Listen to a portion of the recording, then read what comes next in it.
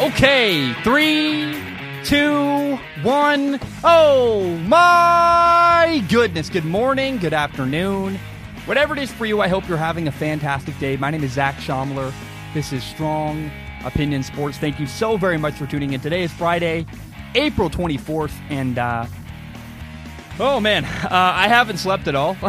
It's 6:16 in the morning, and last night the NFL draft ended. I got to work immediately. We have 27 roughly topics to talk about today. It's insane. It's a massive show, very long. We're going to touch on basically every single team that drafted a player yesterday in the NFL draft. Look, man, I got to say this first. Like, I have no idea how long this is going to be. At some point, I'm probably going to need to take a break to rest my voice because I got a lot of crap to say. It's going to take forever. I had a big snack before I recorded. I feel like a belt's coming on. It's not great. Like a man with oh man, I have some acid reflux. It's not great. But I just want to say this before we do anything else. Round 1 of the NFL draft was glorious. It just was everything I've wanted for weeks. It's been how long? I don't know, a month since we had sports, and I have missed sports so much. And it's not just yesterday wasn't a game. There wasn't there was no touchdowns thrown. There were no baskets made. There were no home runs. But sitting on the couch next to my dad, taking notes, we had chili and spaghetti and cheese, my favorite meal, and there was this air of excitement because for the first time in so long, when I'm watching something, I didn't know what was going to happen. I knew it was live. It was an event, and oh my gosh, I've missed that feeling so much. I mean, the NFL draft really was everything I've wanted for a long time. Now, we have to start today with this, though. This is probably the most surprising move that happened yesterday in round 1 of the 2020 NFL draft was the Green Bay Packers drafting a quarterback, Jordan Love out of Utah State.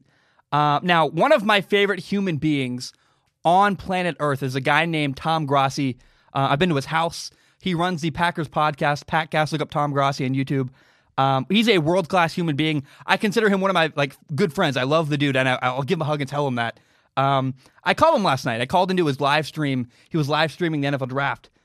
And when I did that, I learned how furious Green Bay Packers fans are about this pick. Now, not necessarily Tom, but a lot of his fans were commenting on his live stream, just angry and upset, not just furious that their team would draft a quarterback when they have Aaron Rodgers. Now, here is exactly, I'll be very precise and very clear.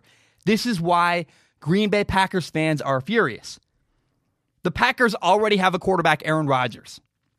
He's a future Hall of Famer. It's undeniable. He's incredible. At least he's had an incredible career. And the Packers made the playoffs last year. In fact, they lost in the NFC Championship game to the 49ers. And when you compare what the Packers did to other teams that also have quarterbacks destined for the Hall of Fame, look at the New Orleans Saints. They drafted an offensive lineman. The Tampa Bay Buccaneers drafted Tom Brady, an offensive lineman. Drew Brees got a lineman. Tom Brady got a lineman. Those two teams drafted players that helped their team win next year. Meanwhile, the Green Bay Packers drafted a quarterback, Jordan Love. And they didn't just draft a quarterback. They moved up to go get a quarterback. Packers fans are furious. Some people say, man, they should have gotten a player who could help their team win next year. Many wanted Patrick Queen, the linebacker from LSU. Now, I want to address Packers fans that are, I want to say this because I want to quote the quarterback Aaron Rodgers of the Green Bay Packers, RELAX, please relax. It's all going to be okay. I want everybody to remember the 2005 NFL draft. The Packers made the playoffs the year before. In 2004 with Brett Favre, the Packers made the playoffs. They had a future Hall of Fame quarterback, Brett Favre. And after making the playoffs, even though they had a future Hall of Fame quarterback, what did the Packers do in the first round of the NFL draft? Number 24 overall, they drafted Aaron Rodgers, a quarterback out of Cal. And at the time, in 2005, Packers fans were livid. They were furious. They could not accept, why would you do this? And those same people in 2005 who were livid and angry are the very same people today who are defending Aaron Rodgers and really furious that their team would draft another quarterback. The same people who hated Aaron Rodgers in 2005 and thought the Packers wasted a pick are the people who today own Aaron Rodgers jerseys. Don't forget the past. History has repeated itself, and I am begging you, please, please learn from the past. I'm asking people, just remember what happened before. Jordan Love is a special talent. He's an incredible quarterback when it comes to talent and physical ability. Come talk to me in 5 years. Again, the same people who are furious today will likely be the same people in 5 years wearing a Jordan Love jersey. The Packers picked Jordan Love, number 26 overall. Now, they originally had the 30th overall pick, and they moved up. Now, Packers fans are like, why would you trade up? We get, even if you want to draft a quarterback, the Packers fans are furious. Why would you move up in the draft to go get a quarterback? Because if you look at who was there, they had the 26th overall pick, and they had the 30th overall pick. They moved up to 26. There were 3 teams between 26 and 30. None of them needed a quarterback. It was the Dolphins were the 26th overall pick. They'd already drafted Tua. Then after them, it was the Ravens, the Seahawks, and the Titans. All of 3 of which have good quarterbacks with long-term contracts. So why would the Packers move up in the draft? Here's what you need to understand. The Packers gave up a 4th-round pick to move up 4 spots in the NFL draft. And they drafted their future franchise quarterback. To give up a 4th-round pick for a franchise quarterback is nothing. It's nothing. And I know people are like, well, they also gave up a 1st-round pick. Listen, in 5 years from now, you're going to be so glad they spent a 1st-round pick and, oh no, a 4th-round pick that might not have even made the roster, literally, to get Jordan Love, a franchise quarterback. In the scheme of things, that 4th-round pick is nothing. And you move up 4 picks because the scary reality is if you wait, if you just say, we're going to stay at 30, if Jordan Love is there, we're going to take him, you might lose him. A team like the New Orleans Saints, a team like the New England Patriots had the draft capital to move up and take him. And if he's your guy, if the Packers, which clearly they did, the Packers believe in Jordan Love. He's their guy. They should not risk it. Another team could take him. If you really believe in him, go get him. Don't wait. It's not worth the risk. Again, especially if you love the guy. I watched the film.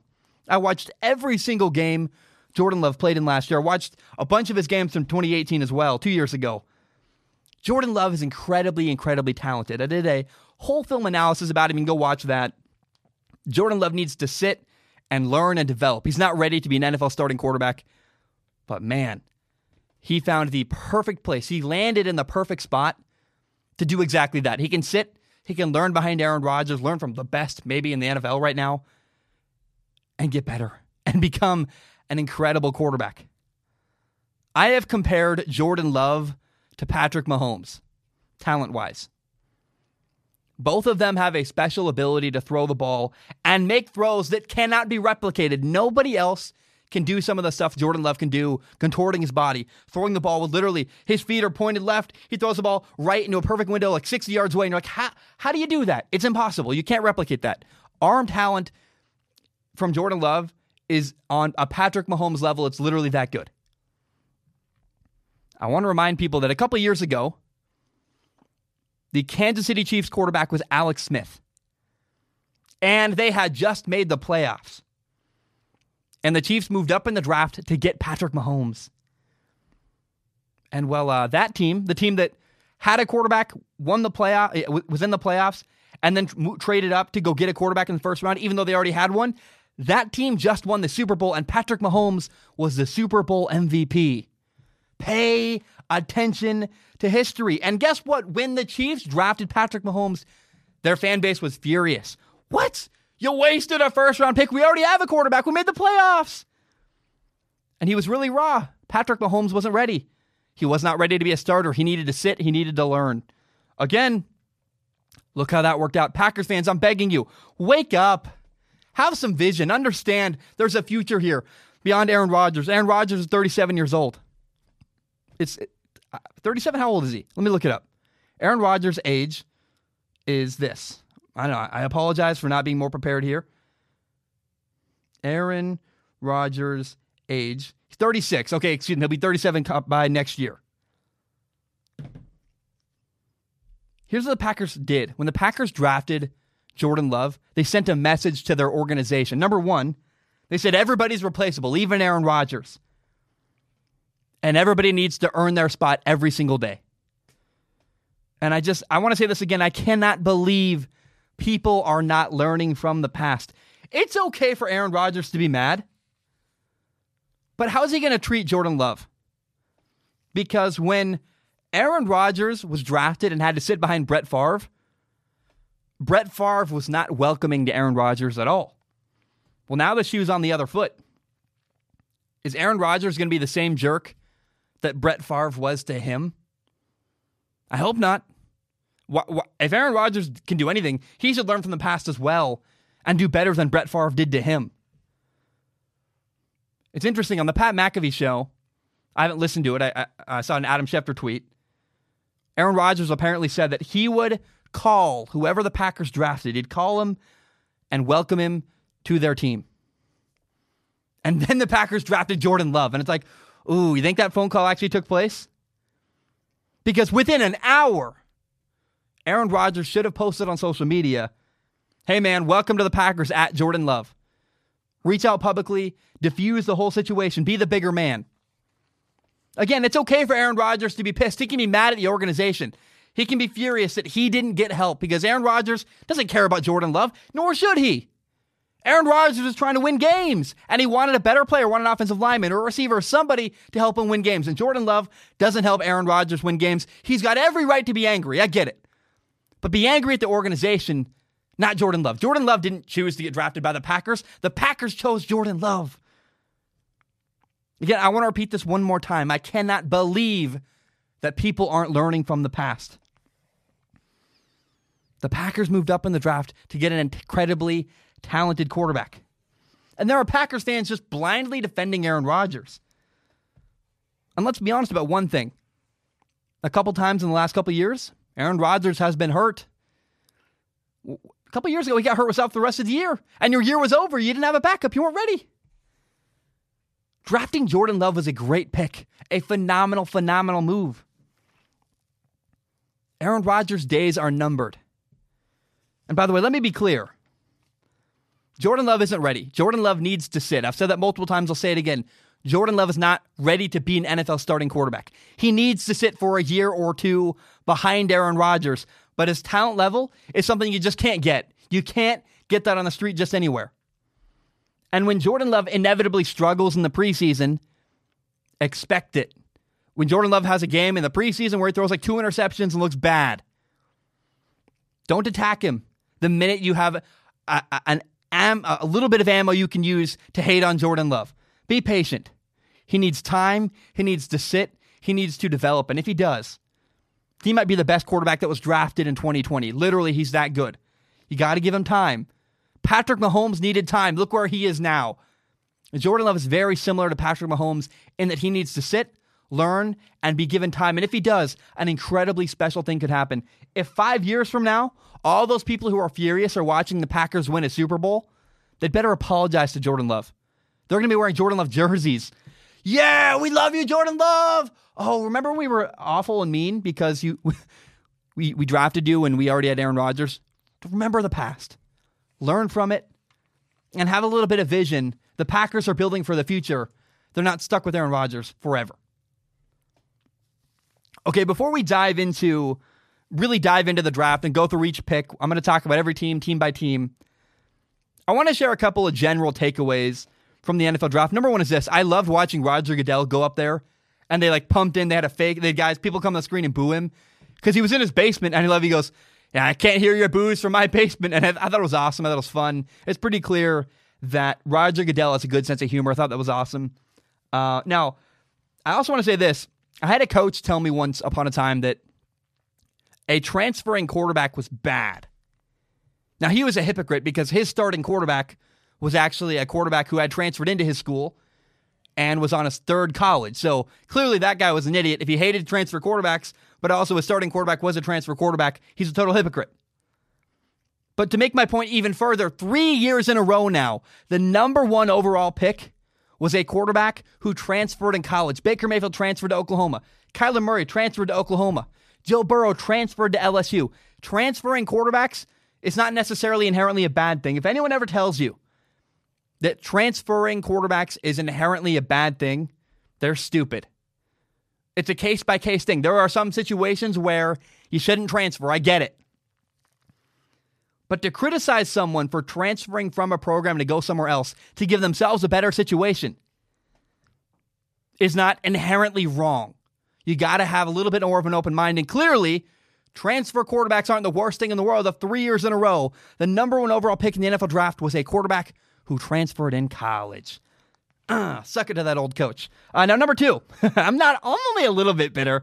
The New Orleans Saints and the Buccaneers both got offensive linemen for their future Hall of Fame quarterbacks. The Buccaneers got Tristan Wirfs to help Tom Brady, and the Saints picked Cesar Ruiz to help Drew Brees.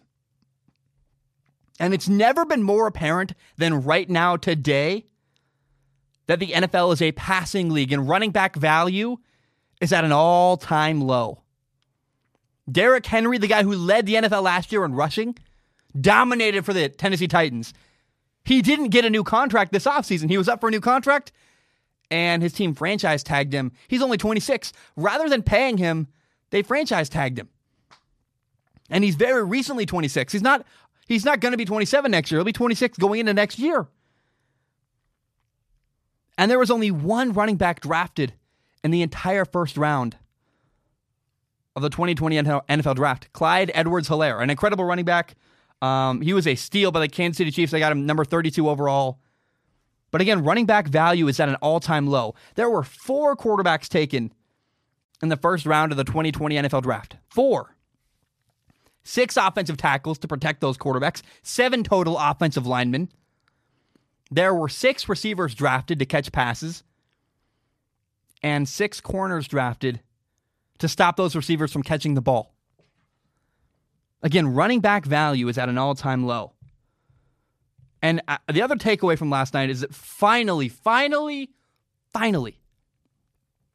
NFL teams are realizing how important it is to draft offensive linemen to protect your quarterback. Oh, by the way, except for the Seattle Seahawks, they drafted some linebacker who's had injury problems. Russell Wilson still needs help on the offensive line. But tackle after tackle after tackle.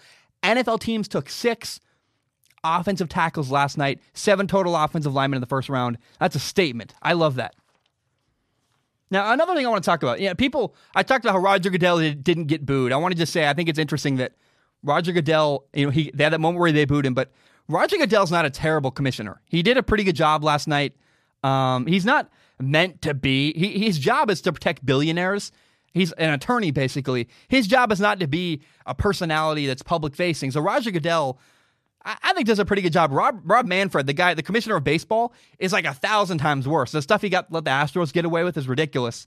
And then, the other thing I want to talk about, there weren't any technical errors. Not really. I mean, I'm sure there was a glitch or two. I didn't really notice any big ones. And I want to just give a lot of credit to the people who made the show happen. The NFL Draft was a phenomenal thing to watch. And the production crew that made it happen, well done. You guys killed it. It was really, really great. It felt really smooth. I mean, look, not perfect. I will acknowledge there were moments where a lot of pausing, and you could tell there were some camera issues, yada, yada. But overall, the way we were sold that the NFL Draft was going to have all these problems technologically, it just was false. They figured it out. They were great. It was a good production.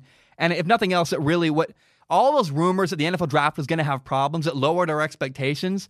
And the NFL met them and then exceeded them pretty easily. So good job by everybody who put on the ESPN, NFL Network, the NFL as a whole. Did a great job making the NFL Draft happen, and it was phenomenal. Okay, we're going to start going through draft picks. We're going to go all the way through. We're not going through all 32 of them because there are 2 draft picks especially that I'll mention them, but I don't really have a lot to say about them, and I don't want to pretend I know stuff I don't know. But I'm going to recap as much as I can, and then give you analysis and give you my thoughts and react to the picks and tell you whether they were good or not, yada, yada. So I want to start with number 1, the number 1 overall pick.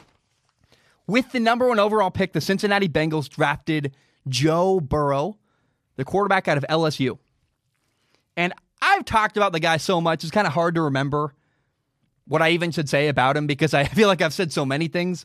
But this was absolutely the right pick. He's an incredible quarterback. Literally, he had the best season ever by a college quarterback of all time. And I know this is a shocker. People are going to go, oh, what? But his film, Joe Burrow's film, was better than Andrew Luck's film when I watched it. I just went, this guy's incredibly accurate. His work ethic is unreal. He mastered everything he could control, which I love. Joe Burrow said, my footwork, my accuracy, everything I can control, my preparation, I'm going to master that and do the best I possibly can. And he was the most accurate quarterback I have ever seen on film. His ball location was off the charts. He was literally throwing people open downfield. 40 yards downfield, pinpoint throws on a line, making guys open. It was incredible. And he was begging teams to play man coverage. He said, do it, I dare you. I'll beat you over and over and over again. And he did. His understanding of coverages, his decision-making, they're both great. Joe Burrow is incredible at extending plays. His improvisation is great. It's kind of like he plays as if everybody around him is moving in slow motion. He just is so calm and so good at navigating the pocket, getting outside the pocket. He does his best work between the hash marks and the sideline, extending plays. Totally calm. Now, some people criticize Joe Burrow as a one-hit wonder because in 2018, I admit he was an average quarterback, and in 2019, last year, 2 years ago average, last year in 2019, got way better, just massively improved. But he also owns it. He says, look, he said in an interview last night, Joe Burrow literally said, I wasn't great in 2018. I worked my butt off. I got better. And he improved. I don't know what to tell people who keep saying, he's a one-hit wonder. I don't know what to tell you other than the guy got better. Watch the film. He's a different quarterback. He's a much better quarterback. I've never seen a quarterback improve the way that Joe Burrow did last year in 2019. And then in all the big moments, in all those big games, Alabama, Georgia, Clemson, the entire college football playoff, he rose to the occasion. He played better. He was great. Now here's the question though. Will the Bengals actually build around Joe Burrow? Bengals fans keep arguing to me. They say, oh, we already have a good roster. Our roster's great. We have great pieces around Joe Burrow. We're going to win instantly. And that's absolute nonsense. They were the number one overall pick for a reason. People keep saying, remember, the Bengals earned that pick because they sucked. They were bad. Now, I will acknowledge this. They're going to get left tackle Jonah Williams back from an injury, and they're going to have A.J. Green back from an injury this next year. Neither Jonah Williams or A.J. Green played last year. It's going to help their roster. That's two important impact players around Joe Burrow that will help. But offensive line is still going to be a big issue in Cincinnati. Don't pretend the Bengals are this incredible roster. Again, they were the number one overall pick in the NFL for a reason. Now, I believe Joe Burrow's mobility is going to help the team a little bit. The offensive line doesn't need to be as great as it did behind Andy Dalton because Joe Burrow can move around, can extend plays. But I want to say I do not envy the future Joe Burrow has ahead of him. He's not going to be able to turn around the Cincinnati Bengals by himself. It's just not possible. He's going to need help from the ownership and need help from the front office. Now, I will say this. Joe Burrow is incredibly resilient. My dad and I go back and forth on this. I think my dad, I don't want to make my dad look bad. My dad's pretty concerned Joe Burrow's going to get beat to a pulp and get discouraged. I don't see that. Joe Burrow's a tough cookie. And he's going to have a tough rookie year. But I hope I'm wrong about all this, by the way. I hope Joe Burrow's incredible and kills it. But I think Joe Burrow's going to have a rough rookie year. But I want you to be patient. I want him to be patient. Because Joe Burrow's going to get a year of film from his rookie year and go, okay, I have a year of film to watch and learn from. And now going into 2021, 2 years from now, he can go, we need to change this and this and this and this and this. Joe Burrow might need a year to learn. Similar to Peyton Manning. Peyton Manning's rookie year, he went like 3-13. I believe he set the rookie record for interceptions in a season. He was like ridiculously bad. But Peyton Manning, the next year, played much better because he looked at the film and he learned from it. The same could be true for Joe Burrow. If he has a bad year next year, don't panic. It's okay. He's going to have a bunch of mistakes on film that he can watch and learn from. Again, no disrespect to my dad. I didn't mean to make him look bad. If you hate my dad, you hate my dad. I don't know what to tell you. He's a good friend of mine. And we just had this long debate last night. I was, look, I think he's going to be okay because he'll watch film, he'll look at his mistakes, and get better and improve from them. Now, with the number 2 overall pick, the Washington Redskins drafted Chase Young, the defensive end out of Ohio State. He's an incredible player. My buddy played defensive end in the XFL this last year. He says Chase Young is incredible. He can speed rush, which means he can run right by you, get around you. He can do a power rush or a bull rush, which means he can literally run you over, literally run right through you and get to the quarterback. He also has a huge impact in the running game. There's a guy named Brett Coleman I really, really respect. Brett Coleman is, in my opinion, I believe he's the best draft evaluator in all of America. Look, I can recognize how great he is at his job. It would be stupid of me not to listen to Brett Coleman because he's just a wealth of wisdom. He's so smart. I know quarterbacks really well. That's my strength. I love quarterbacks. I know a lot about offense. He knows a ton of stuff when it comes to other positions, like the nitty-gritty stuff. I just don't have the interest in. I'm not as interested in positions like defensive end. Listen to Brett Coleman here. Brett Coleman says that Chase Young is the best defensive end he's ever evaluated. I don't know about you. Brett Coleman knows football. I trust him. So it sounds to me like the Redskins hit an absolute home run here with this pick. They got a new stud pass rusher. It's going to be great. And they play in a division where they have 3 quarterbacks that need to get pressure on them. The Cowboys have Dak Prescott. The Eagles have Carson Wentz. The Giants have Daniel Jones.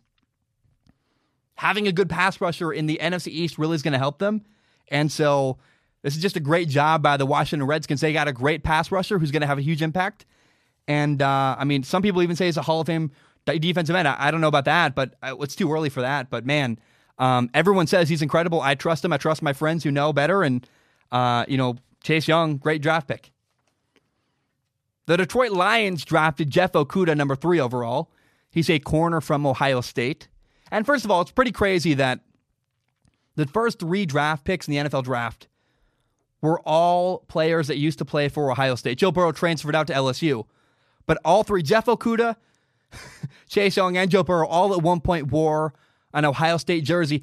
That says a lot about Urban Meyer, the guy who recruited them to Ohio State, about his ability to bring in great players and develop them.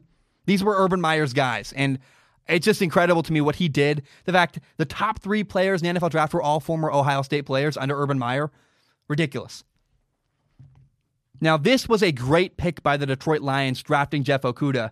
He's a stud corner. He's likely a future Pro Bowler. He's very physical.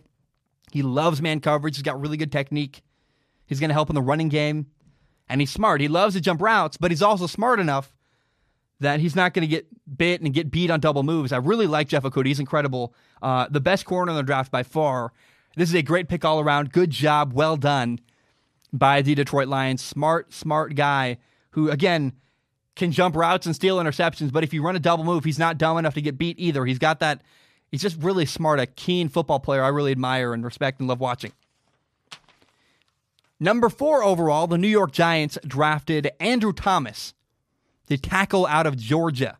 I am not a Giants fan, but when they drafted an offensive lineman, oh my gosh, I lost it. I was so excited. I literally yelled out loud. I was so happy because they have a superstar running back, Saquon Barkley, and they have a young quarterback, Daniel Jones, and I am so glad they drafted an offensive lineman to support their young quarterback and their star running back. I love the direction the New York Giants are headed in. I think it's awesome, and I'm rooting for the new head coach, Joe Judge. He hired good coordinators. He's even it's interesting because Joe Judge's specialty is the special teams game, and he even hired a special teams coordinator. Joe Judge understands, I'm going to delegate to other people. I'm going to manage the team. I'm going to let other people have power. And I just like that. I like Joe Judge's philosophy. I'm rooting for him. I love the direction the Giants are headed in. I think it's awesome. And I cannot say enough how glad I am that the New York Giants selected an offensive lineman. Guys, my name is Zach Schaumler. I'm going to take a short break. My voice is dead. It's been 30 minutes already. Wow, I can't even, it's flying by. I'm going to take a short break. When I return, we're going to talk about the Miami Dolphins. We're going to talk about Justin Herbert to the Chargers. We got a lot of stuff. We got how many more teams? It's only 4 teams down. So many more teams to go through. I'm really excited, guys. My name is Zach Schaumler. I'm going to take a short break. I will be right back. All right, we are back. Let's talk about the Miami Dolphins. Now, Miami Dolphins have 3 picks in the first round of the 2020 NFL Draft, and I believe they nailed all 3. I loved them. Number 5 overall, they drafted Tua Tagovailoa. He's a franchise quarterback. This was a huge move. It's a great pick. He's incredibly accurate. He's great at working through progressions from his 1 to 2. But even what I really love is he goes to his 3rd and his 4th option regularly. He's really good at getting to the backside. And now he got hurt in college, and it happened because he has a habit to not let a play die. He'll extend a play. He'll keep it going for a little bit too long. And the Dolphins need to help him with that. The Dolphins need to break him of that habit where he needs to stay in the pocket and then throw the ball away more often rather than keep extending a play a little bit too long. He's coming off of a dislocated hip injury. So mobility is a question with Tua. But here's the good news. You don't really want Tua running around outside of the pocket anyways. He's his best when he's in the pocket, throwing the ball around. He's great at throwing from the pocket. He's incredibly accurate. That's his best trait, is his accuracy. And so I want to see Tua evolve into a quarterback who moves around in a 5-yard radius within the pocket, a step to the right, a step to the left, a step up, a step back. He doesn't need to extend a play a bunch and run around.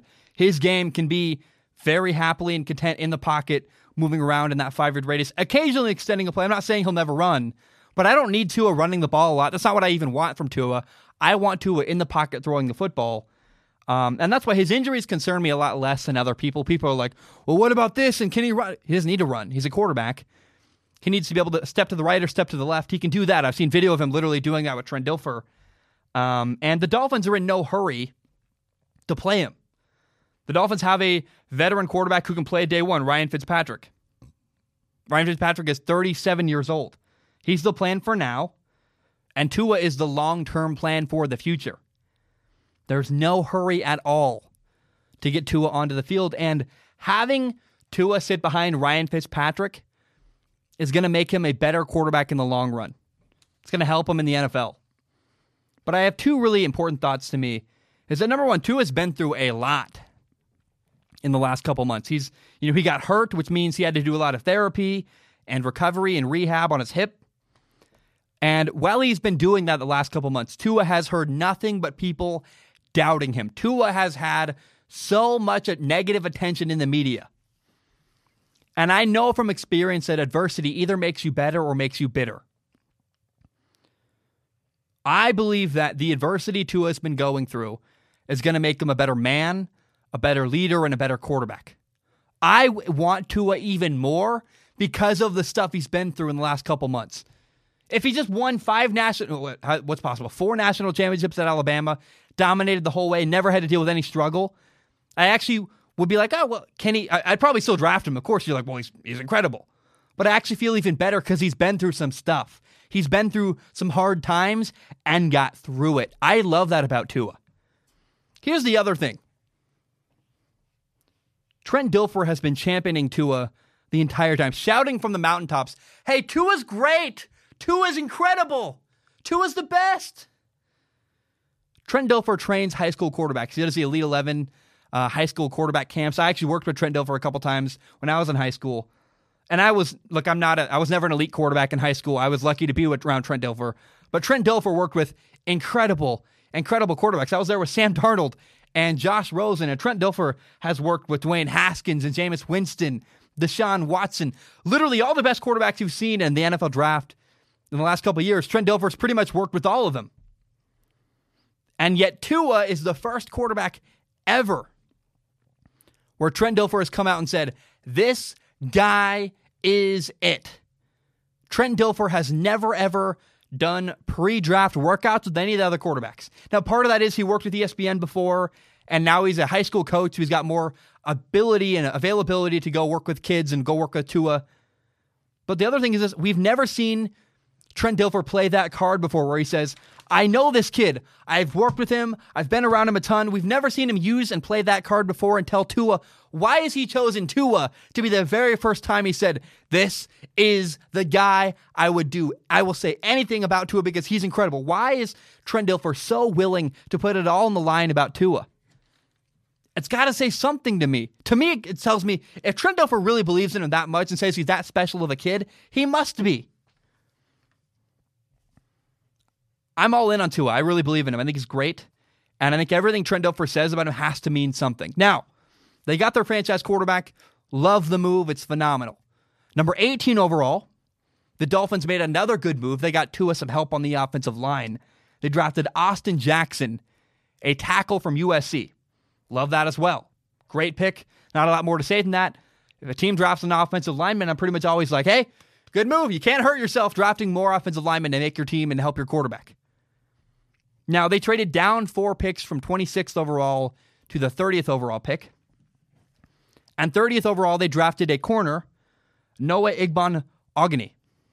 I'm really apologetic if I screw up that name. It's Igbinoghene, which is go look at the spelling. It's difficult. I'm doing the best I can. I mean no disrespect. He's a great football player. He's a corner from Auburn. And some people don't understand this pick because some people say, well, the Dolphins already have 2 corners. They have Xavier Howard, which they gave a huge contract. They have Byron Jones, which they gave a huge contract to. They already have 2 corners. Why would they draft another one? People need to realize that NFL teams don't just play with 2 receivers, one on the right, one on the left. NFL teams have 3, sometimes 4 receivers on the field at a time, which means you need to have a nickel corner, a guy, your 3rd corner on the field to cover a slot receiver. Bam. That's exactly what this draft pick is for. Noah Igbinoghene. I'm so sorry to the guy. Look, it's just a name. I even when I was scouting, I had no idea how to say this guy's name. I apologize. I tried. I'm doing the best I can. I know I'm screwing it up. I'm so sorry. But I love the pick. He's a great player because the head coach for the Miami Dolphins, Brian Flores, loves to play man coverage, which means they need not 1 corner, Xavier Howard, not 2 corners, Byron Jones, 3 with Noah. I'm going to just call him Noah Ig. We'll call him Noah Ig. I don't know. I'm so sorry to the guy. I feel so horrible. I can't say his name. I'm truly apologetic. But he's a great draft pick because he gives the Dolphins an ability to play man coverage and have him guard the slot receiver who's like a Julian Edelman type of guy in the slot. It's great. And I really believe that everything the Miami Dolphins did in the first round of the NFL draft, Tua, Austin Jackson, Noah, the corner from Auburn, they got so many players that are going to have a good impact on their roster, and they're just really, really carefully building a team that I just am such a fan of. I think their culture is great. I think Tua is the right guy to be in Miami. He's a franchise quarterback. I don't know what else people want. And I really believe that the Dolphins absolutely nailed the first round of the 2020 NFL Draft. Now, oh boy, the Chargers. I wish this was alcohol, actually, because I know I'm going to get trashed and killed for this. Oh boy. Wish it was vodka. Number 6 overall, the LA Chargers drafted quarterback Justin Herbert out of Oregon. And I want it to be very, very clear. I hope that Justin Herbert succeeds in the NFL. He seems like a good dude. I am not rooting for him to fail. I want Justin Herbert to make it. I hope he succeeds. Some people think I hate Justin Herbert. That's not true. I don't hate him at all. I think he's a great dude. I've heard nothing but good things about his personality. I hope he makes it. But I am not confident that Justin Herbert is going to succeed as an NFL quarterback. I've watched his film. I watched every single game he played last year.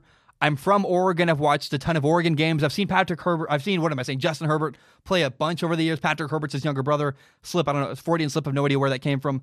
I even watched Justin Herbert on the sideline at Washington State in 2018. I was working for ESPN's College Game Day early in the morning, and then I got a sideline pass and watched on the sideline at Washington State when actually Justin Herbert lost to Washington State in Pullman, Washington. And I did a film analysis video about Justin Herbert because Justin Herbert has problems. It's really important. If you want to go watch a video, you can. But he's inconsistent. He struggles with accuracy often. He regularly is late on throws. He doesn't anticipate things well at all. And occasionally, I will admit, you see some flashes where you go, hey, that's a great throw. Wow. Great run, great throw. There are some moments where Justin Herbert looks good, but he's way too inconsistent for me. It's just too many red flags. He's average at extending plays. He's average at improvisation. He doesn't have any idea how to throw the ball with touch. throwing the ball with touch means you take a little bit off the ball. If I'm trying to throw to you and there's a person between me and you, I got to throw over the top of that guy to get the ball to you. He'll just try to throw the ball through the guy's head instead of throwing the ball up and over the guy. He has no idea how to take a little bit off and throw the ball with some touch up and over a defender. Every throw he throws is a fastball. It's really concerning. He doesn't know how to throw the ball up and over defenders. And here's what's even more concerning. Again, I'm an I grew up in Oregon. I grew up in Portland, Oregon. I have seen so many Oregon games over the years, and for basically the last 3 years, Justin Herbert's been exactly the same quarterback. He's been making the same mistakes for years. Where is the improvement? It's a massive red flag that Justin Herbert hasn't been getting better from year to year, even from game to game. Occasionally you see a good flash, and then I'll go revert right back to it the next game. His Colorado game was incredible. And then you have a game where, like, you have other games where you're just like, what is happening? Auburn, Arizona State. You're like, this is not good at all. Now, I will say, I want to give Justin Herbert the benefit of the doubt. He could succeed with the LA Chargers. He could. He's got great players. I want to say San Diego. It's not. They're now the LA Chargers. My notes literally say San Diego because I'm an idiot. But they have a good running back. They have good receivers. They have a good defense in LA. And if Justin Herbert can be more accurate, and if he can speed up his processing of reading defenses so he's not late consistently, he could make it in the NFL. And the Chargers have Tyrod Taylor, a veteran quarterback who can play the majority of the year and allow Justin Herbert to sit and learn behind Tyrod Taylor. There's a situation here where Justin Herbert makes it happen. But my fear is not only that I think the Chargers are going to not be patient and probably play Justin Herbert too early, but even if he sits and waits, he might never develop because he's got so many problems and so many things he needs to work on. I just have major concern after major concern with Justin Herbert. And by the way, I'm not alone. Two other football analysts who I really respect, I think they're two of the best in the business, are also concerned about Justin Herbert. Joel Klatt came out and said, I would not draft Justin Herbert in the first round. I was like, oh, okay, I'm not crazy. I'm not alone here. And then Brett Coleman, another football analyst, came out and made a video about his concerns. And then another video where Brett Coleman made a video where he predicted the entire first round and said, I guess it wasn't a prediction. It was Brett Coleman saying, here's what I would do with the first 32 picks in the NFL draft. And Brett Coleman didn't select Justin Herbert in the first round. I'm not alone here. I'm not crazy. Justin Herbert has problems. Joel Klatt, me, Justin Herbert. I'm not the only person saying this stuff. And again, for the record, I don't hate Justin Herbert. I don't think he's a bad person.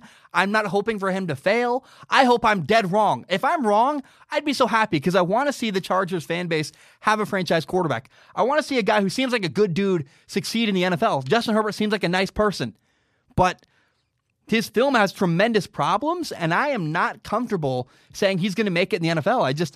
I see too many red flags, and I hope I'm wrong, but I am very concerned that the Chargers drafted a guy who might not be the right person for the job and might never develop into the franchise quarterback they want him to be. Okay, oh boy. Number 7 overall, the Panthers selected Derek Brown, the defensive tackle out of Auburn. And he is perfect for them. He's a good pass rusher up the middle. He's good at stopping the run. But I don't think this pick was just about Derek Brown's ability as a defender. I think part of this is that the Panthers love the guy as a person, too. Remember, the Carolina Panthers have a new head coach, Matt Rule. They are trying to rebuild the Panthers culture. They're trying to build a locker room with Matt Rule's type of guys. So this pick was both about, I think, Derrick Henry's ability and talent on the football field, as well as they like the person who he is on and off the field. They like how he fits into their locker room. He hustles really hard. He gives a ton of effort. He wants to make the world a better place. They like not just his ability, but who he is. This was not a big flashy pick by the Carolina Panthers. They drafted a defensive lineman. It's not a big deal, but I think in the end, not a big deal. I mean, it's not flashy. It's not CeeDee Lamb. It's not a quarterback. It's not a guy. I think most of America knows who he is. They're like, who's Derek Brown? Like, my dad, I love my dad. My dad's a very casual football fan. My dad's never heard of Derek Brown, a defensive tackle from Auburn. But this is a great pick by the Carolina Panthers. They got a solid starter and a guy who's going to start setting the tempo for their locker room and building that culture under Matt Rule in Charlotte. The Arizona Cardinals drafted Isaiah Simmons, number 8 overall. He's a linebacker from Clemson. And many people say he's a special talent. He's a crazy athlete. I think that what the Cardinals did is say, hey, he's the best player available. We have to take him. Now, here's how it really helps the Arizona Cardinals to have Isaiah Simmons on their team. Isaiah Simmons is great in man coverage, and his athleticism, being a great athlete, allows him to be the kind of defender who can guard George Kittle from the 49ers. Remember, they play the 49ers 2 times a year. They need someone to guard George Kittle in man coverage. Oh, and by the way, they play Russell Wilson 2 times a year with Arizona. And Isaiah Simmons' athletic ability and speed sideline to sideline is going to help the Cardinals corral Russell Wilson, the Seattle Seahawks quarterback, because he loves to run around and extend plays. I am telling you, the Arizona Cardinals are building something. They got the right coach. They got the right quarterback. They got DeAndre Hopkins. They're now building their defense. And I think Isaiah Simmons found the best possible fit for him, a team that really can use Isaiah Simmons to his best. And maybe I don't know if it's the best fit for Isaiah Simmons. I think Isaiah Simmons could have played anywhere. But if there's a team that needed Isaiah Simmons the most, given that they play in their division with a great tight end, a quarterback who can run around, I think Isaiah Simmons went to the team that needed him the most. And this is a really, really great job all around. I'm really happy for them. And the Cardinals are a team to pay attention to. The Cardinals, I believe, could be in contention for the NFC West Division Championship next year.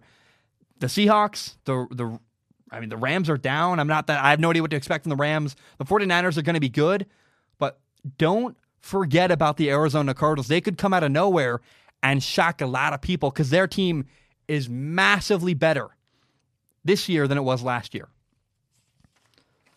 Okay, the Jacksonville Jaguars drafted 2 players in the first round of the 2020 NFL Draft. Number 9 overall, they drafted C.J. Henderson. He's a guy from University of Florida. He grew up in Miami. He's a corner. He's really talented. Number 20 overall, they drafted Clavon Chaisson, a linebacker from LSU. I hope I'm saying that name right. I think it's Clavon. I don't know. Clavon is how I've been saying his name. I hope it's right.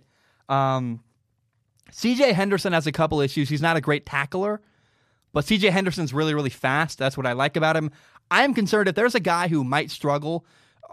The corners who were drafted, I think, were all pretty solid. C.J. Henderson's inability as a great tackler really concerns me a little bit. We'll see how he'll do. Now, Clavon Chaisson's a great athlete. He gives a ton of effort. He was a big leader in the LSU locker room.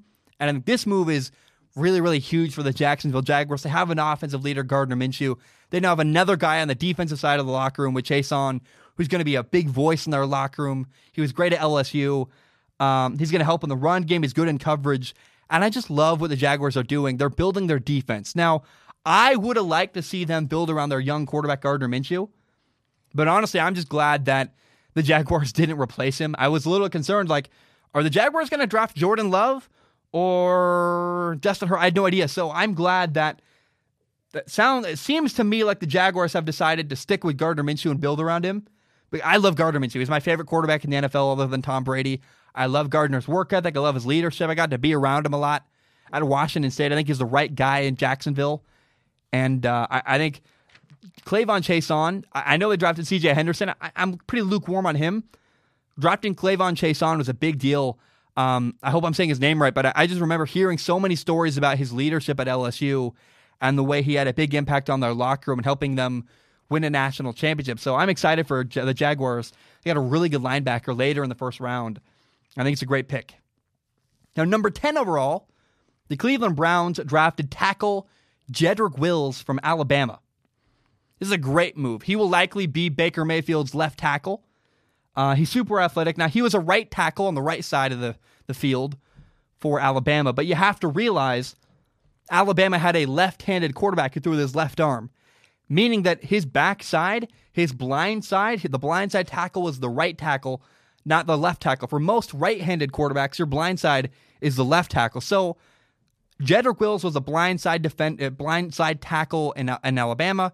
He'll be that again with the Cleveland Browns. I think they're going to move him to the left side to be Baker Mayfield's blind side defender. What do you call it? Lineman.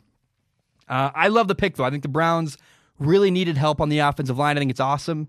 I love that they're building around Baker Mayfield. They have pieces now. I hate to say that the Browns are fooling me again, but I really like what the Browns are doing. I hope finally this is the year where their work pays off. I'm not a Browns fan, but I just want to see them turn it around. Everything the Browns are doing on paper, once again, seems good. Now the question is, can they have a culture that's good enough to win games? But I like what they're doing, and I'm glad they picked an offensive lineman to probably be the backside tackle to help Gardner Minshew. What am I saying? To help Baker Mayfield. Gardner Minshew. I'm tired. I haven't slept at all last night. I was up literally all night. So I'm glad that the Browns got a left tackle, presumably, for Baker Mayfield. Number 11 overall, the New York Jets drafted Mekhi Becton. He's a tackle out of Louisville.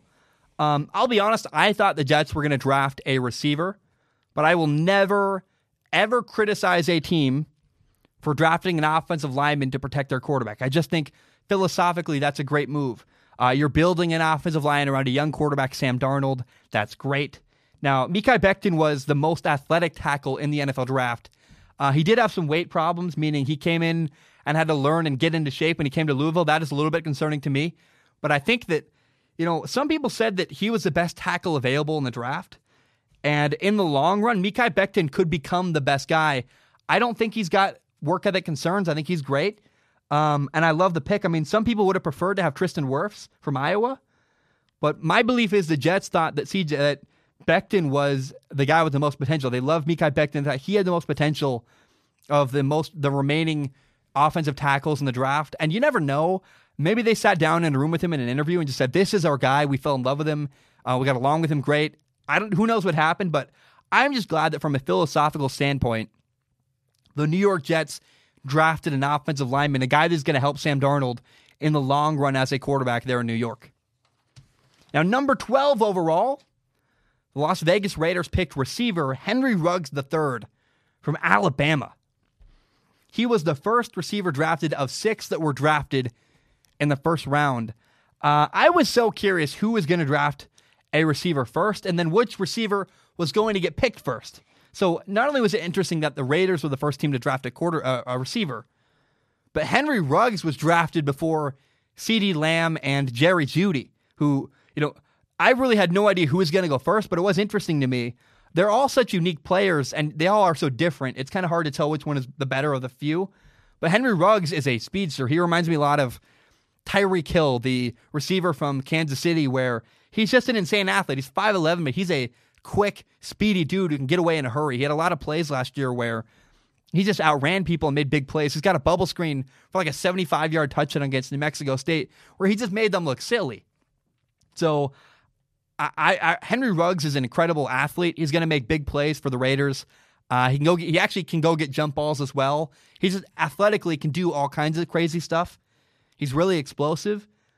And another benefit that's going to happen with the Raiders having Henry Ruggs III, he's so fast that safeties are going to have to back up a step or two and give more of a cushion off the line of scrimmage, which means it's going to help the Raiders in the running game have more space to make moves and run the ball up the middle of the field. I'm just happy for the Raiders. It seems like they got a playmaker, a guy they really like. I think it's a great move. Now, the Raiders actually didn't have one first-round pick. They had 2. 19 overall, the Raiders picked Ohio State corner Damon Arnett, a really physical corner, a Gruden-type guy, a guy who's gritty, who's got that attitude and a little bit of swagger. And I think the Raiders believe he's going to help them compete with Patrick Mahomes and the Kansas City Chiefs offense. They wanted a guy who could come in and do great and do well. I think Gruden just really liked the guy and really liked his style of play. And I'm pretty sure John Gruden and Mike Mayock, the general manager of the Raiders, watched this guy in film and said, this is the kind of guy I want on my team and in my locker room. He's physical, he's aggressive. And some people are complaining that the Raiders picked him a little too high, but they picked him 19th overall. And, most draft grades had him, had this guy at, early second round. What's really the difference between the 19th overall pick or like number 4 in the second round? I think it's just silly. People are like really splitting hairs. You never know. I think the Raiders needed a corner, and they got the guy they liked who fit their mold and their mindset of a really physical, aggressive corner. And so I'm happy for the Raiders. I think it's a great move. And I think all around, the Raiders did a pretty good job in the first round getting 2 players that are really going to help them next year in 2020.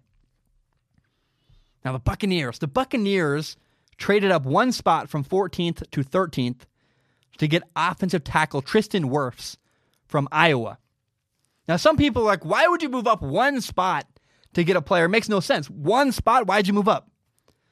Because people, if you love a guy, you got to go get him. You can't wait and take a risk that someone else is going to take him.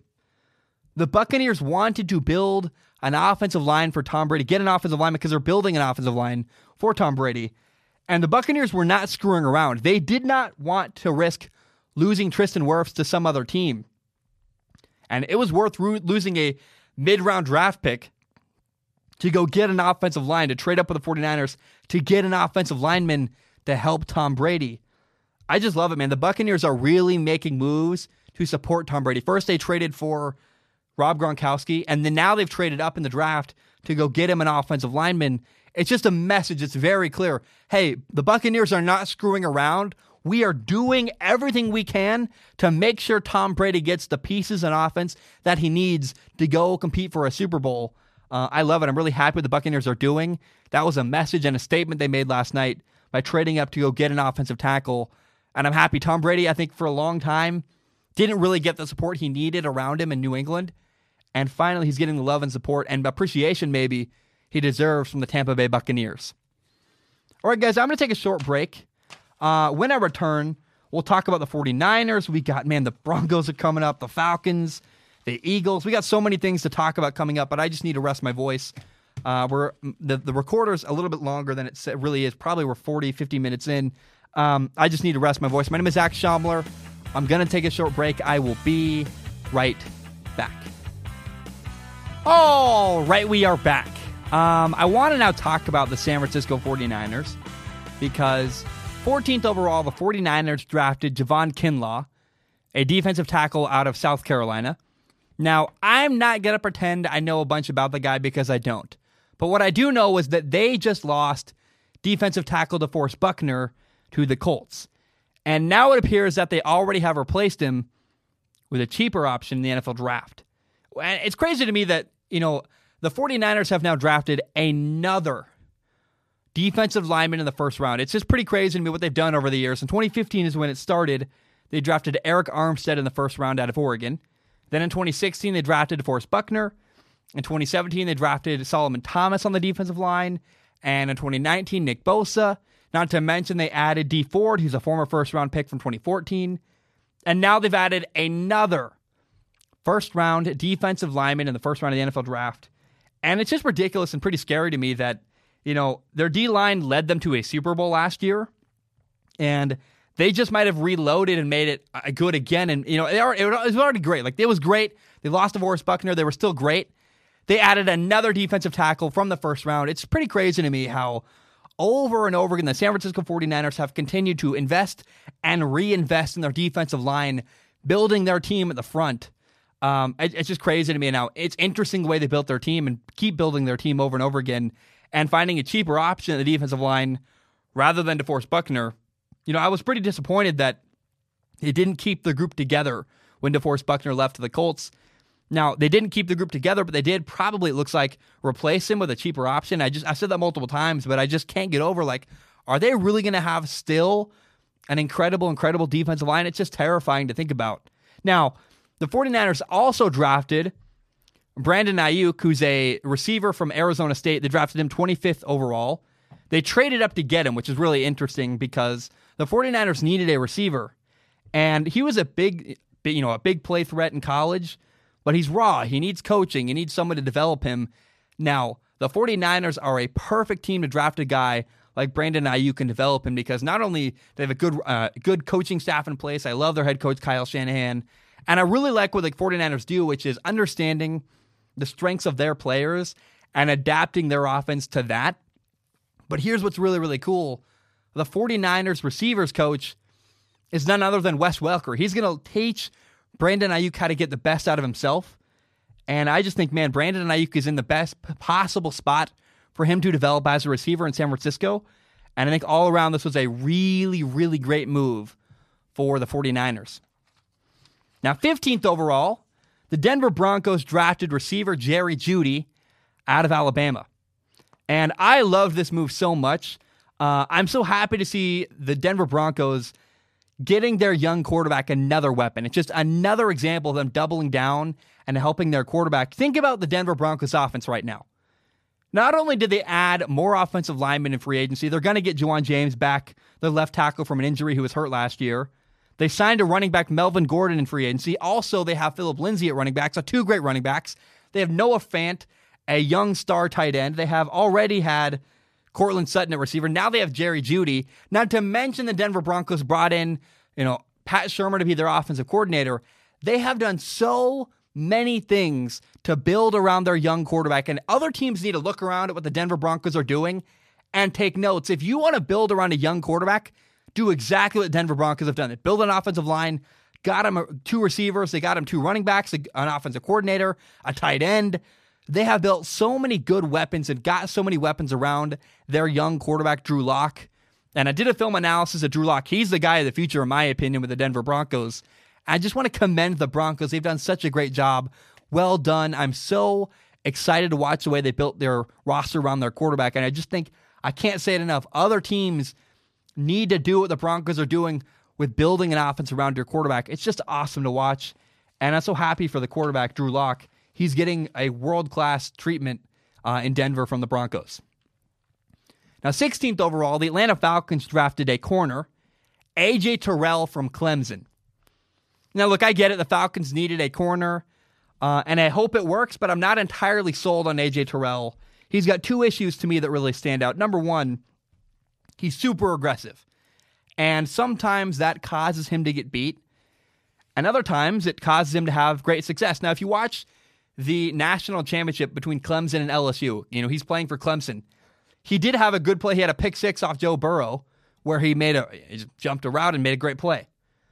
But he also got burned multiple times downfield, and that's exactly what I'm talking about, the risk versus reward. He takes a lot of chances, and sometimes he gets really badly burned, and you saw that multiple times in college. Now, number two, though, is that A.J. Terrell really loves using his hands. He's kind of grabby, and that means he's going to get penalized a lot at the NFL level. Now, he's not a lost cause. You can, coach him better and help him make better decisions and be a little less risky. You can coach him, have better technique, so he's not so handsy and doesn't get as many penalties in the NFL.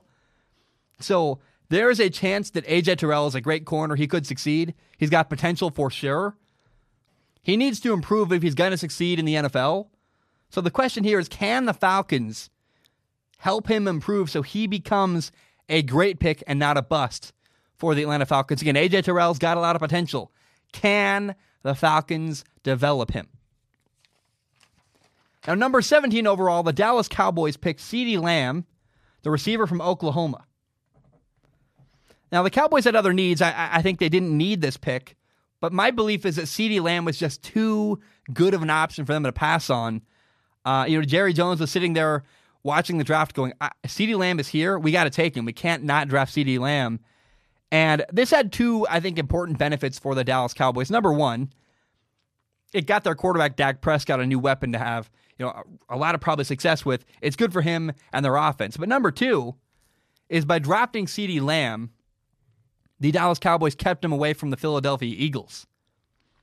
Remember, the Eagles had the 21st overall pick, a couple picks after the Cowboys, and they did pick a receiver as well. Now, in my opinion, the Cowboys got a better player, but imagine having to play CeeDee Lamb twice a year when you could have drafted him instead. I think the Cowboys made a great move. They got a playmaker, a really good receiver, and they kept him away from a division rival and kept themselves from having to play CeeDee Lamb twice a year. All around, I like this pick by the Dallas Cowboys. I think it's a great move, and I'm glad they got Dak Prescott, another offensive weapon.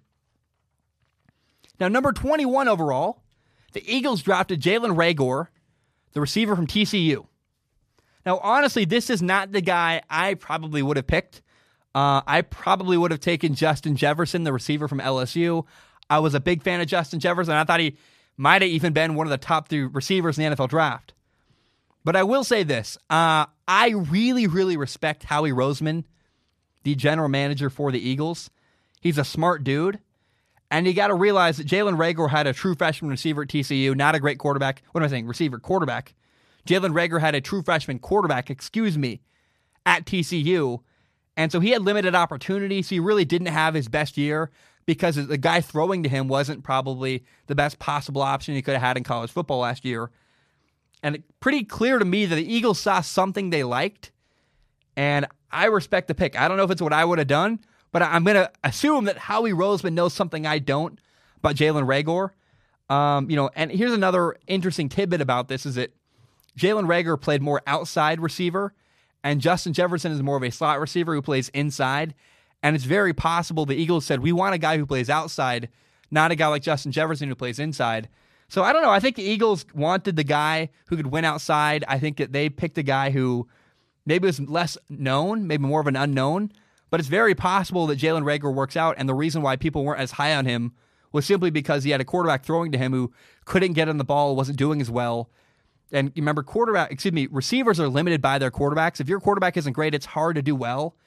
And Justin Jefferson had the best quarterback in college football last year. So to compare Justin Jefferson to Jalen Reagor, one was limited by a quarterback, one had the best quarterback in college football. So I don't know if it's fair. I'm going to trust here that Howie Roseman knows something I don't. Now, number 22 overall, the Minnesota Vikings drafted Justin Jefferson, the receiver out of LSU. I love him. He's got a ton of body control. He's really good at adjusting to the ball in the air. Great receiver, good pick. I like it. But I am curious, how does Justin Jefferson fit with the Vikings? And the Vikings now have two guys who can play inside, at least usually play inside. They have Justin Jefferson and Adam Thielen. How is he going to fit into their offense when they have two guys who play inside traditionally? Do they move guys? Do they move one of the two? Do they move Justin Jefferson out wide? Do they move Adam Thielen out wide? How's that going to work? I have no idea. But I will say that Justin Jefferson is criminally underrated. He's a great receiver. The Vikings got a good one for sure. But a really interesting tidbit about this is that, remember, the way that the Vikings got the 22nd overall pick was they traded Stephon Diggs away to the Buffalo Bills. And they traded Stephon Diggs away for the 22nd overall pick and went right around and drafted a receiver with the 22nd overall pick. Kind of interesting. It's clear to me that they knew they needed a receiver after getting rid of Stephon Diggs. And did they really? Is Jordan Jefferson really better than Stephon Diggs? Number one, that's a big question. And number two, it seems like the Vikings simply just didn't want Stephon Diggs in their locker room. It's not that Stephon Diggs couldn't play. It's not that they didn't need a receiver. It's that the Vikings didn't want Stephon Diggs around. Now, to me, the reason is because if you paid attention last year, Stephon Diggs very subtly called out the head coach Mike Zimmer and his love of running the football. I think that's the reason why Stephon Diggs is no longer there. But it's just very, very interesting. Again, you had Stephon Diggs, traded him away for the 22nd overall pick, then used that 22nd overall pick to draft another receiver. That's just a message. Hey, we don't want Stephon Diggs around. Now, number 31 overall, the Vikings drafted corner Jeff Gladney from TCU. I remember watching, he's a great all-around corner. I remember watching, when I watched Jalen Hurts play TCU, I watched Gladney make a couple plays. The Vikings needed a corner, and they needed a guy who's really versatile, a guy who could play in the slot, a guy who could play press, a guy who could back off, a guy that could move around all over the field. And I think this is a great move for the Vikings' defensive schemes. It's a great move for Mike Zimmer. When I look at what the Vikings did, they had two picks, and they got exactly what they needed. They got a corner who fit their need, who fit their style of play, and they got a receiver, which is what they needed after getting rid of Stephon Diggs. So 2 picks in the first round for the Vikings, 2 players that they really needed and 2 positions that they needed. I think it's well done, and good job by the Minnesota Vikings. Number 23 overall, the LA Chargers moved back up into the first round to draft linebacker from Oklahoma, Kenneth Murray. Now, the number one thing you need to know about Kenneth Murray, and the number one asset he has in his game, is his speed. This pick, in my opinion, was made as a direct response to the Kansas City Chiefs' offensive success last year, where the Chargers realized, hey, we need more speed on our defense to match up with the Chiefs. I love this move. He had a big impact last year for Oklahoma. He's a high-energy guy. He gives a ton of effort on defense. And what's interesting here is that the Chargers gave up a second-round pick and a third-round pick to get Kenneth Murray. Is he going to be worth it? I think so. I think it's a good pick. It helps them match up with the Chiefs. But if it doesn't work out, if they give up a second-round pick and a third-round pick on a bust, it's a big problem. But if it pays off, if Kenneth Murray is a starter in the linebacking core for the Chargers, if he's the player they need at 23 overall, then trading away a second-round pick and a third-round pick was absolutely worth it. All it hinges on is Kenneth Murray's success But I think it's worth the risk because you got a starter on defense.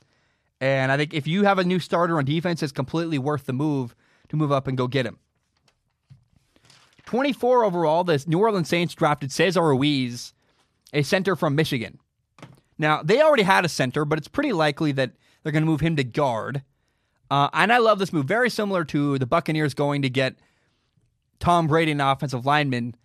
The New Orleans Saints got an offensive lineman for Drew Brees. They're building their offensive line to help their future Hall of Fame quarterback. I love it.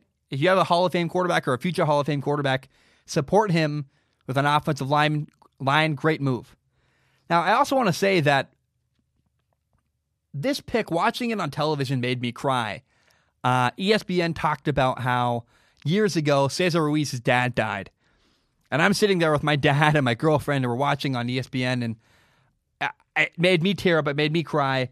I don't know if I'm alone, but that moving story is one of the few moments during the NFL draft where I was like, man, like, there was a point in the NFL draft where I'm like, I am tired of hearing other personal stories. Like, the stuff they're talking about, this guy went bowling in second grade, and this guy was a really, I don't care about all the personal backstory. Are they good at football or not? That's what I want to hear about. But the Cesar Ruiz backstory where they talked about his dad and his dad dying was one of the few times during the whole NFL draft where I went, and I teared up and it got me. I was like, this is sad. And it's hard to listen to a story about a guy losing his father. It's just brutal and sad. And I was sitting there with my dad, so I wanted to acknowledge that. It was a sad thing to hear and a really interesting part of the whole show. Now, number 27 overall, the Seattle Seahawks drafted Jordan Brooks, a linebacker out of Texas Tech. Now, he had a ton of tackles at Texas Tech. He's going to help Bobby Wagner on defense and linebacking core. He did have a shoulder injury in college. And I believe the Seahawks in their mind and what their plan was here was they picked the best player available to them that could help them on defense. But for me, it was kind of frustrating because for a long time, I have been saying over and over again that the Seattle Seahawks need to support their quarterback, Russell Wilson, and build their offensive line. And I get it. Maybe the offensive lineman that the Seahawks wanted wasn't there by the time they had their draft pick come up. I mean, there were 7 offensive linemen drafted in the first round. But it feels to me like the Seattle Seahawks don't get it. Like they don't understand and don't respect the fact that Russell Wilson needs help. They need to build their offensive line. There's no urgency in Seattle. It's really frustrating to me. Come on. Get Russell Wilson some help in building an offensive line. The fact that they keep drafting defensive players and all, it's like, can you draft a lineman, please? Go get Russell Wilson the help he deserves. There's no urgency there. It's really frustrating. Jordan Brooks might be great. I have no idea. I don't know a lot about him. But the fact that the Seattle Seahawks, again, didn't draft an offensive lineman, they have, again, this entire offseason not went and gotten Russell Wilson better offensive linemen. It's like, come on, guys. Please help Russell Wilson build him an offensive line. And, there was another guy on the offensive line. The Titans drafted a tackle after the Seahawks had drafted 30th overall. The Titans drafted a tackle that the Seahawks could have had, apparently. Just bizarre to me. Very interesting. Come on, guys. Come on, Seahawks. You got to understand, if you're going to have a great quarterback like Russell Wilson, you got to support him and you got to give him an offensive line. Don't waste the best years of Russell Wilson's career with him running for his life because he has a bad offensive line. Now, number 32 overall, the last pick of the first round, the Kansas City Chiefs drafted running back Clyde Edwards-Helaire. And I think this is a great pick. It's kind of scary, actually, because the Chiefs just won the Super Bowl, and yet every move they've made this offseason made them better. I think going into the 2020 season, the Kansas City Chiefs are actually a much better team than they were when they just won the Super Bowl last year, which is ridiculous and crazy. And that move, all those moves includes this pick. The Chargers don't need a crazy good running back to succeed next year, and yet they now have a crazy talented running back, Clyde Edwards-Helaire. Now, the part of the move that's not talked about here is that Clyde Edwards-Helaire was a first-round pick, meaning that rather than giving him a 4-year contract, a player drafted in the first round of the NFL draft is allowed to have a 5-year contract. So what that means is that, because, the maximum contract you can give a second round through 7th round player is 4 years. The maximum contract you can give a person in the first round is a 5-year contract. So the Chiefs got a great running back, Clyde Edwards-Helaire, and they're going to have him at a lower price for the next 5 years. They can pay him less money for the next 5 years on his rookie contract, which is going to help them manage their salary cap as they got to pay other players and keep players around and keep their really good roster going. But it's just crazy to me. I watched a ton of film of Clyde Edwards-Helaire because I was watching film with Joe Burrow, and he's got great vision. He understands when to make a cut and when to make adjustments at the line of scrimmage. He hits holes really hard. But here's what's really, really terrifying. I've said the word scary a lot about the Chiefs as I've talked about Clyde Edwards-Helaire. But here's what's really interesting is that he's a great receiver, which means now Patrick Mahomes has another receiving weapon on offense that they don't need at all. It's like, oh, crap. Are you kidding me? I feel so bad for defenses that have to play against Patrick Mahomes next year. They got a great running back. They got great receivers. They upgraded everywhere. It's just like, oh, my gosh, poor defenses that have to play against. They were already going to struggle. And now the Chiefs got Clyde Edwards-Helaire. It's like, oh, my gosh, it's bad. It's real bad. It's a huge pick for the Chiefs. This deserves to be talked about more. I think it's a pick that no one's really talking about. It's one of the best values in the entire NFL draft was getting this guy who can really be a great receiving running back, and not only that, can run really hard. And, I mean, the Chiefs have so many offensive weapons already that adding Clyde Edwards-Helaire is just unnecessary and really, really scary for NFL defenses. Okay, there are two picks I haven't talked about yet at all. I'm going to talk about them in a minute. The Ravens drafted Patrick Queen, a linebacker from LSU. They drafted him 28th overall. I watched a ton of LSU film, but I watched all offensive film. I did see, Patrick Queen play 3 times. I watched the Alabama-LSU game where I was watching Tua. I watched the Utah State game where I was watching Jordan Love. I watched, watched Oklahoma when I watched Oklahoma play LSU. But honestly, because I watched Jalen play LSU. But I will be honest, I was much more focused on the quarterbacks than I was worried about, Patrick Queen. I don't want to make a ton of uninformed statements here. I try to be acknowledged when I don't know something. I don't know a lot about Patrick Queen. I'm sure it's a good pick. I think that Brett Coleman, another NFL analyst, did a video or talked about Patrick Queen somewhere. But I just don't have a lot to say about Patrick Queen. I'm not going to pretend I know something I don't. I think it's a great pick. People are telling me it's a good pick. I don't have a lot to add here. They drafted another defensive player. Good for the Ravens. I want to acknowledge that the pick happened, but I just don't have a lot to say here because I don't know a lot about Patrick Queen, and I want to acknowledge the stuff I don't know. The same goes for Isaiah Wilson. Isaiah Wilson was a lineman from Georgia, an offensive tackle. The Titans drafted him 30th overall. I mean, it's a good pick, I guess, philosophically. I'm never upset when a team drafts an offensive lineman. They have Ryan Tannehill. They have Derrick Henry.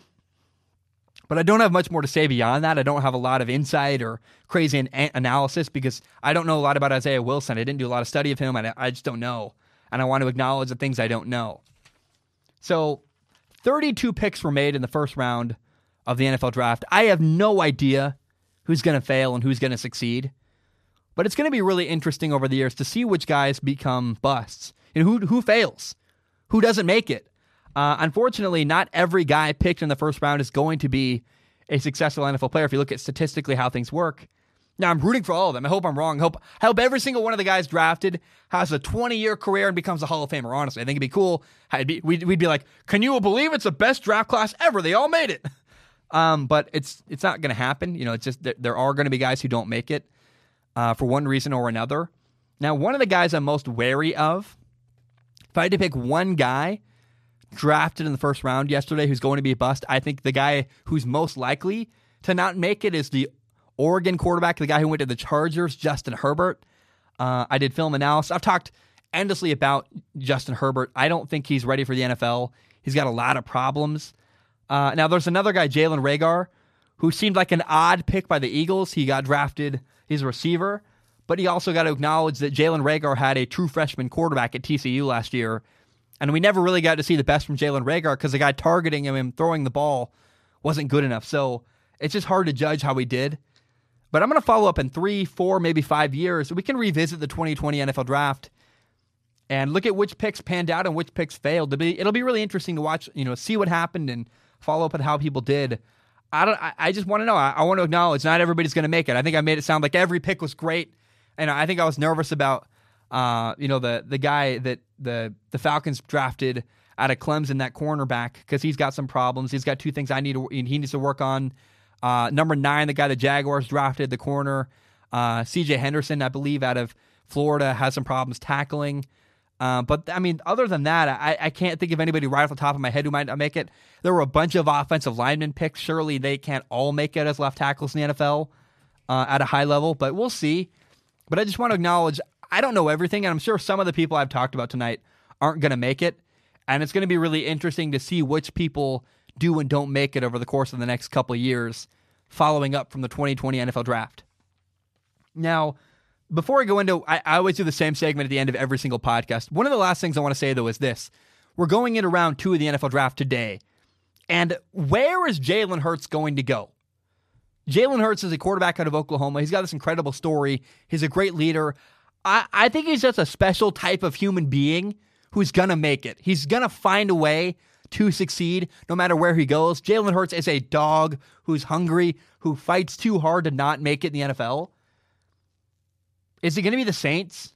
Is it going to be the Patriots? I think if there was ever a person designed in a laboratory to be a guy to play for Bill Belichick, it would be Jalen Hurts. Jalen Hurts is the perfect Bill Belichick player. If the Patriots draft Jalen Hurts, oh my gosh, it'd be horrifying because I think he'd make it. I think he'd succeed. He works too hard. He's too diligent. He's too hungry. And he's too good a leader for him not to succeed if the Patriots drafted him. I have no idea where Jalen Hurts is going to go. But just be on the lookout. Where does Jalen Hurts go? I think he's going to make it in the NFL. I really do. I actually think I would have taken him over Justin Herbert, to be quite honest. And the more I sit, the more I think about it, man. I just love Jalen Hurts. I want to speak the praises. I want to be very, very open about that. I love Jalen Hurts. I think he's going to make it in the NFL. And I would draft him in a heartbeat, especially a team like the Patriots or a team like the Saints. Like, if Sean Payton gets a hold of Jalen Hurts, Sean Payton, the guy who made Drew Brees what he is, and he gets time to work with Jalen Hurts, who works his butt off, get out of the way. It's just really scary to have a guy as motivated, who works as hard as Jalen Hurts, go to a good coaching staff. Be on the lookout. Where does Jalen Hurts go in the NFL draft? I think he's going to make it. If I had to put money on it, I'd say Jalen Hurts is more likely to succeed than fail. And you don't say that about very many NFL prospects going into the NFL draft. So I want to be very, very clear. I love Jalen Hurts. I think he's going to make it in the NFL. Where does he go? All right, guys, my voice is dead. I haven't slept at all. I'm out, man. I need to go. I need to sleep, and I need to edit the podcast. I need to put it out, and I need to go to bed. I need to shave. My mustache is itchy. It's really awful. But I want to end the show this way. 4 years ago, my younger brother took his life. He committed suicide, and it was obviously the worst thing I've ever been through in my entire life, and just really, really terrible. And I want to just be very clear to people. If you're struggling, please go get help. My brother never told anybody he was having a hard time. No one knew he was struggling at all. And, we came home one day and he was dead on the floor, and that's terrible. I don't want that for anybody. So I encourage you, if you're struggling, go get help. Go talk to a professional, a counselor, a teacher. Just go get help from somebody. Don't suffer in silence. Do not, make sure people know that you're having a hard time and go get help. If you really have nobody else you can talk to, if there's nobody you can turn to, then call the suicide hotline, 1-800-273-8255. 1-800-273-8255 is a suicide hotline. If you have nobody to talk to and you need a last resort, call the suicide hotline. And number 2, the second thing I want to say is that make sure the people in your life know how much you love them. Make sure they know you care about them.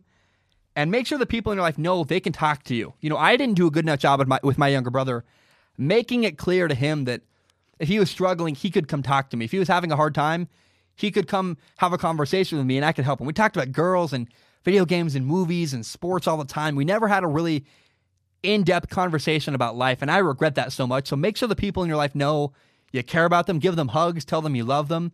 And make it clear to them that if they're having a hard time, they can come talk to you. Guys, my name is Zach Schaumler. Oh, boy. I am dead. I'm ready to go to bed. I haven't slept. It's now 8:06 the next day. So I haven't slept for over 24 hours. It's time to go to bed. Guys, my name is Zach Schaumler. I'm going to edit the podcast, put it out. I hope you have a great day. Hope you enjoyed listening to the show. I feel like I got pretty lispy at the end. I'm just sorry. I'm doing the best I can. I haven't slept, and I'm really trying to make quality content in a timely manner for you guys. And so I just want to say thank you so much for listening, for tuning in. I hope you have a great day. Bam, we are done. Oh, and stay safe. Please, I know the world is a crazy place right now. And please stay safe. Stay indoors. And Love you guys so much. Have a great day. Bam. We're done.